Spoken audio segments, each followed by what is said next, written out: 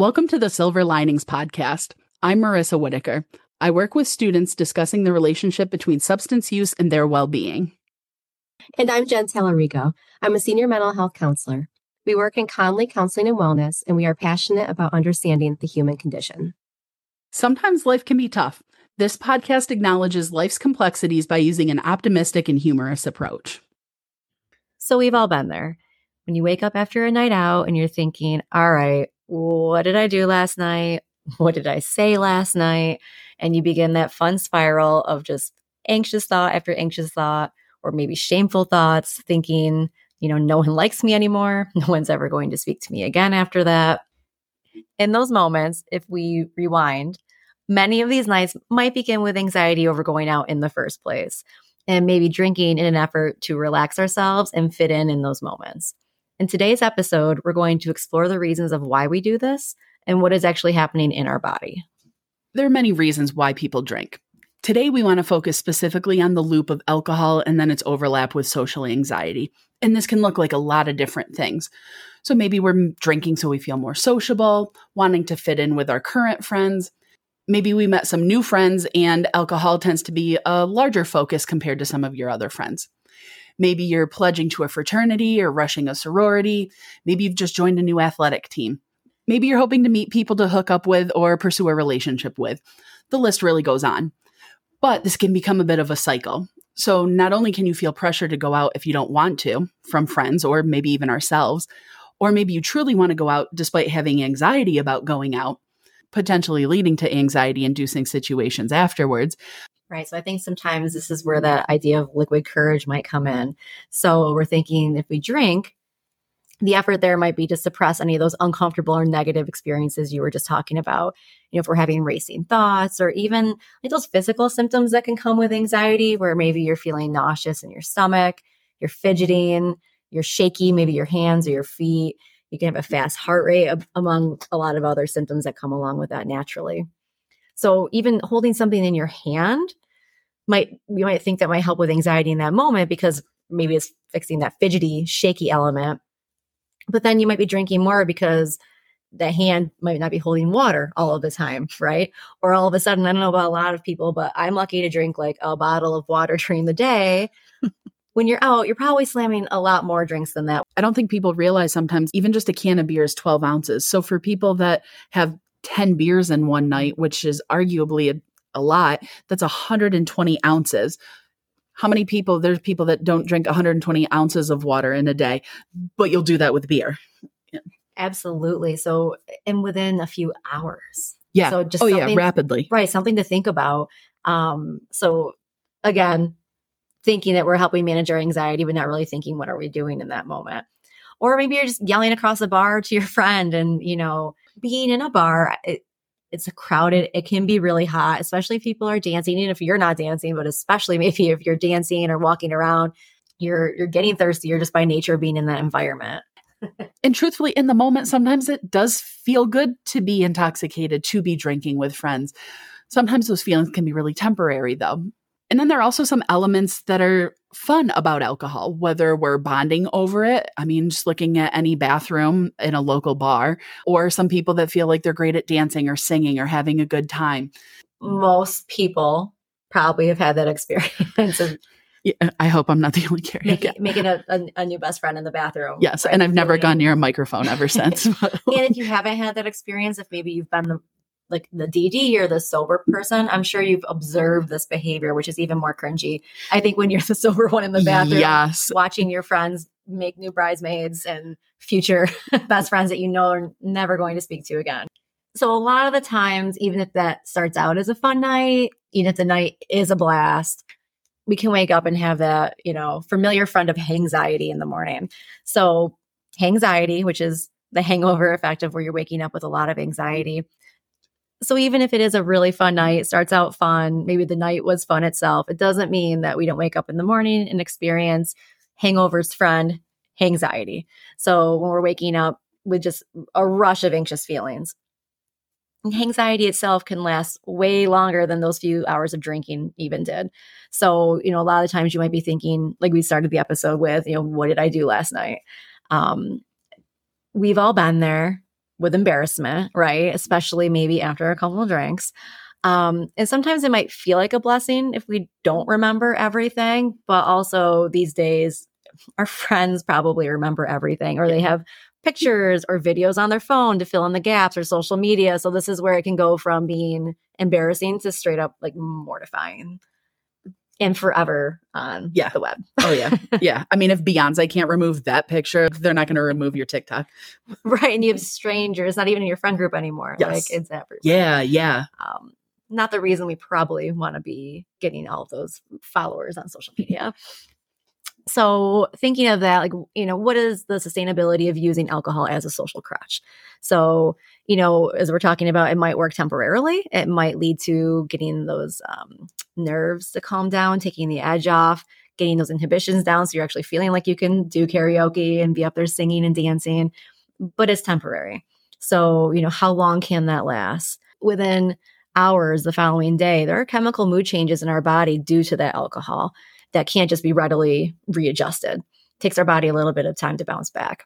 And a lot of research will back this up. So the National Institute on Alcohol Abuse and Alcoholism found that more frequently young adults use substances to cope with social anxiety, the more negative effects they actually experience overall, and that continuing to drink as a coping strategy might lead to more negative consequences in the long term, and thus the need to drink even more. So even though it's probably not your first time hearing this, obviously all this probably makes sense, but then why do we still do it? Yeah. And that is the $1 million question. I mean, how many times are people like, oh my God, I'm never going to drink like that again on a Wednesday, and then Thursday night they're back at Red Jug. So, I think people can have the best intentions sometimes, but we get caught up in the moment. So let's kind of switch gears a little bit as to what's actually happening in the brain to make us this way. So if you're not into the science, I'd skip ahead maybe 30 seconds or so. But if you are curious as to why this happens, alcohol is a depressant that slows down the processes in your brain and central nervous system. This can look like a bunch of different things. We've all seen people losing their motor skills, having slurred speech, blurred vision, impaired judgment. And alcohol does this by interacting with chemical messengers in the brain, particularly the neurotransmitter GABA. So the main role of GABA is to regulate the nervous system in our body, which is responsible for the body's balance, ability to move, thought processes, alertness, our 5 senses. So that person that thought they had some pretty solid dance moves, or they were doing karaoke, or maybe they thought they could eat a full order of Italian cheese bread. Lots of different things can happen when someone's intoxicated. So that calming effect you're experiencing might not be from the cheese bread. It might actually be from GABA itself. So GABA is also known for producing a calming effect in our body by decreasing activity in the brain and making us feel less inhibited and even euphoric. So what happens is alcohol actually mimics GABA, and it reduces or practically eliminates over time GABA production as a whole. So now it's just alcohol coming into your system that's producing that calming, sedative effect that makes us maybe relax and unwind, or inhibitions go down. Over time, that's no longer GABA.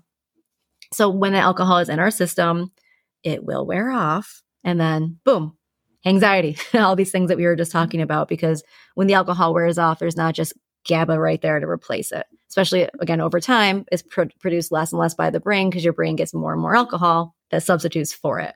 So along with that, makes sense that our emotions are just not as easily regulated, and our physical body, health changes, in addition to all those coordination things you just mentioned, are just not going to be the same. Maybe some people who are listening now are in college and doesn't seem like it's that big of a deal long-term for some of this.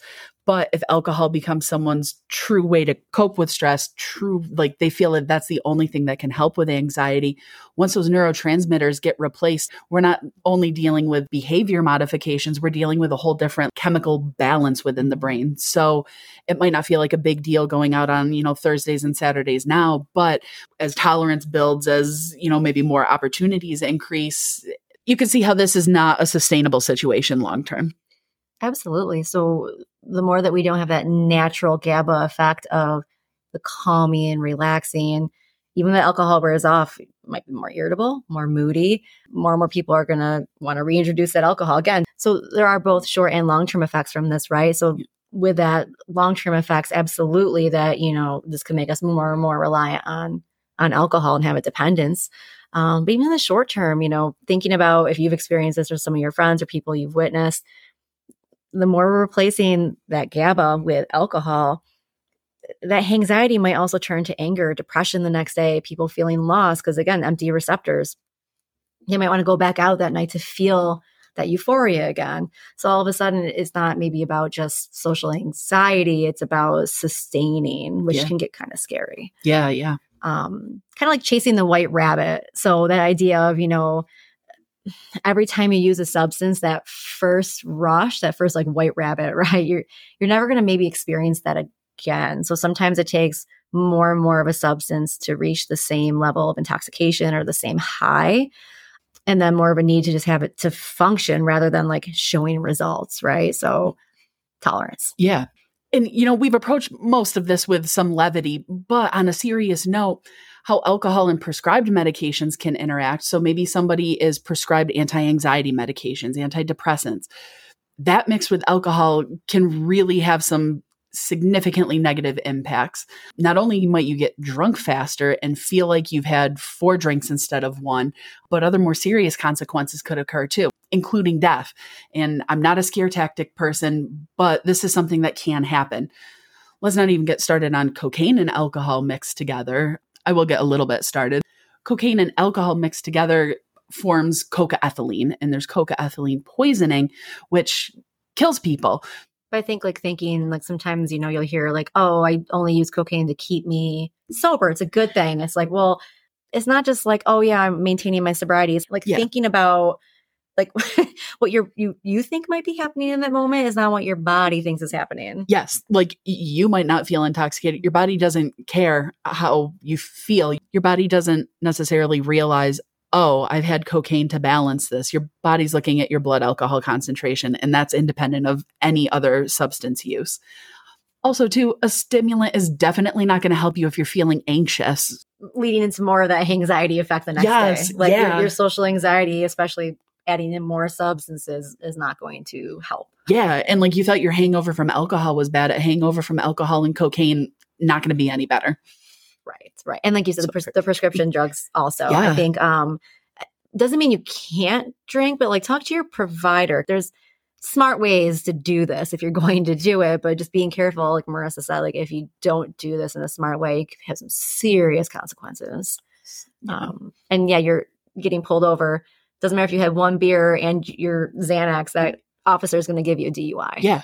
So it kind of comes down to all of that. Okay, then what's really going on here, right? So again, we know all of these serious elements. We probably heard some of the stuff before, but we say, why are we doing it then? So really thinking what is going on behind this use of alcohol or other substances? But I know we're focusing more on alcohol today, to self-medicate, especially with social anxiety. I think really using that opportunity to build that awareness of where's this stemming from? And those are the issues that really need to be addressed versus kind of putting a Band-Aid on it and then having that feeling it's painfully just being ripped off repeatedly. Because again, we could do this every weekend. We could have our inhibitions go down. We could have some fun. The next day is going to be more and more painful as this goes on, or tolerance is going to have to keep being risen, right? Yep. This is not sustainable. And in thinking more about the future, not only is it problematic now, but what happens when you need 3 to 4 drinks just to socialize, or, you have an upcoming exam, or you have work, or you have presentations, or anytime you feel uncomfortable, you can't just go out and have a couple drinks beforehand to take the edge off or to bring those inhibitions down. Right. So we know that these aren't ways to cope long term. But at the same time, I think, we're in this position where our society really glamorizes alcohol. Thinking, how often do you hear happy hour, right? After a hard day at work, you want to get that edge off, go out with people, meet your friends. I think most bars have nights of the week where there's different things going on. It kind of is the place to go and relax, unwind, and be social.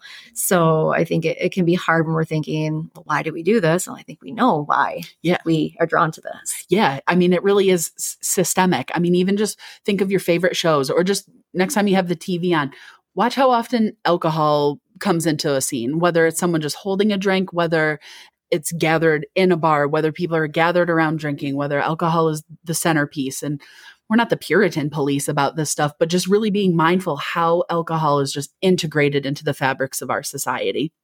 So to kind of bring it all together, college is full of new social interactions that can really be difficult for anybody, especially for those who may have social anxiety. So where's the silver lining? It's okay to be anxious and uncomfortable. Statistically, there's a good chance that others in your friend group or the bar or wherever somebody may be, even independent of alcohol, that other people are anxious too. If you're worried about being weird or quirky, lean into it. Some may find it endearing and charming, coming from a weird and quirky person. If you're worried about being boring, though, you might be selling yourself short. Everybody has something to offer. You just need to find your people that appreciate you. I think along the lines with that, you might be surprised to know who else is anxious in that bar or who are your friends. It'd be interesting because to you, like, they seem comfortable, they seem great. So even if you're feeling weird or quirky or anxious, it doesn't mean people can see that on you. We can feel it internally. It doesn't mean externally people can see that. Again, like also maybe those that are seeming the most outgoing at a party or a bar, everything we talked about, maybe their GABA is being replaced. They're anxious. They drank to get to that point before you got there. So those really outgoing, exciting people might also have anxiety and be struggling with some of these same things. Yep. Right. I think statistically it is the majority that probably experience social anxiety on some level. Not maybe all of them are using alcohol to cope with it, but I think a lot of people statistically in any given place have some form of anxiety. And if you are using alcohol as your way to cope or socialize, maybe exploring, do you have safe friends or are you going to make new friends that can go to places and do things that don't just focus on alcohol? And again, I know that can be difficult, especially with a college population, but they're out there. There are a lot of people out there. There are a lot of things to do out there where that doesn't have to be your focus or all night long have to be your focus. We mentioned a little bit earlier too, maybe that safety element of holding something. I'm a fidgeter. I will always have my coffee cup in my hand. Maybe having water instead of an alcoholic drink. Thinking about that, as you're going out, thinking where's your comfort zone? What would make these easier and more able to reduce that urge to drink, to manage social anxiety or to fit in, right? Maybe thinking about those things. And seeking extra help is never a bad thing, right? So if you're feeling like you're having a hard time figuring out other coping strategies, or maybe they're failing, reach out and get more support.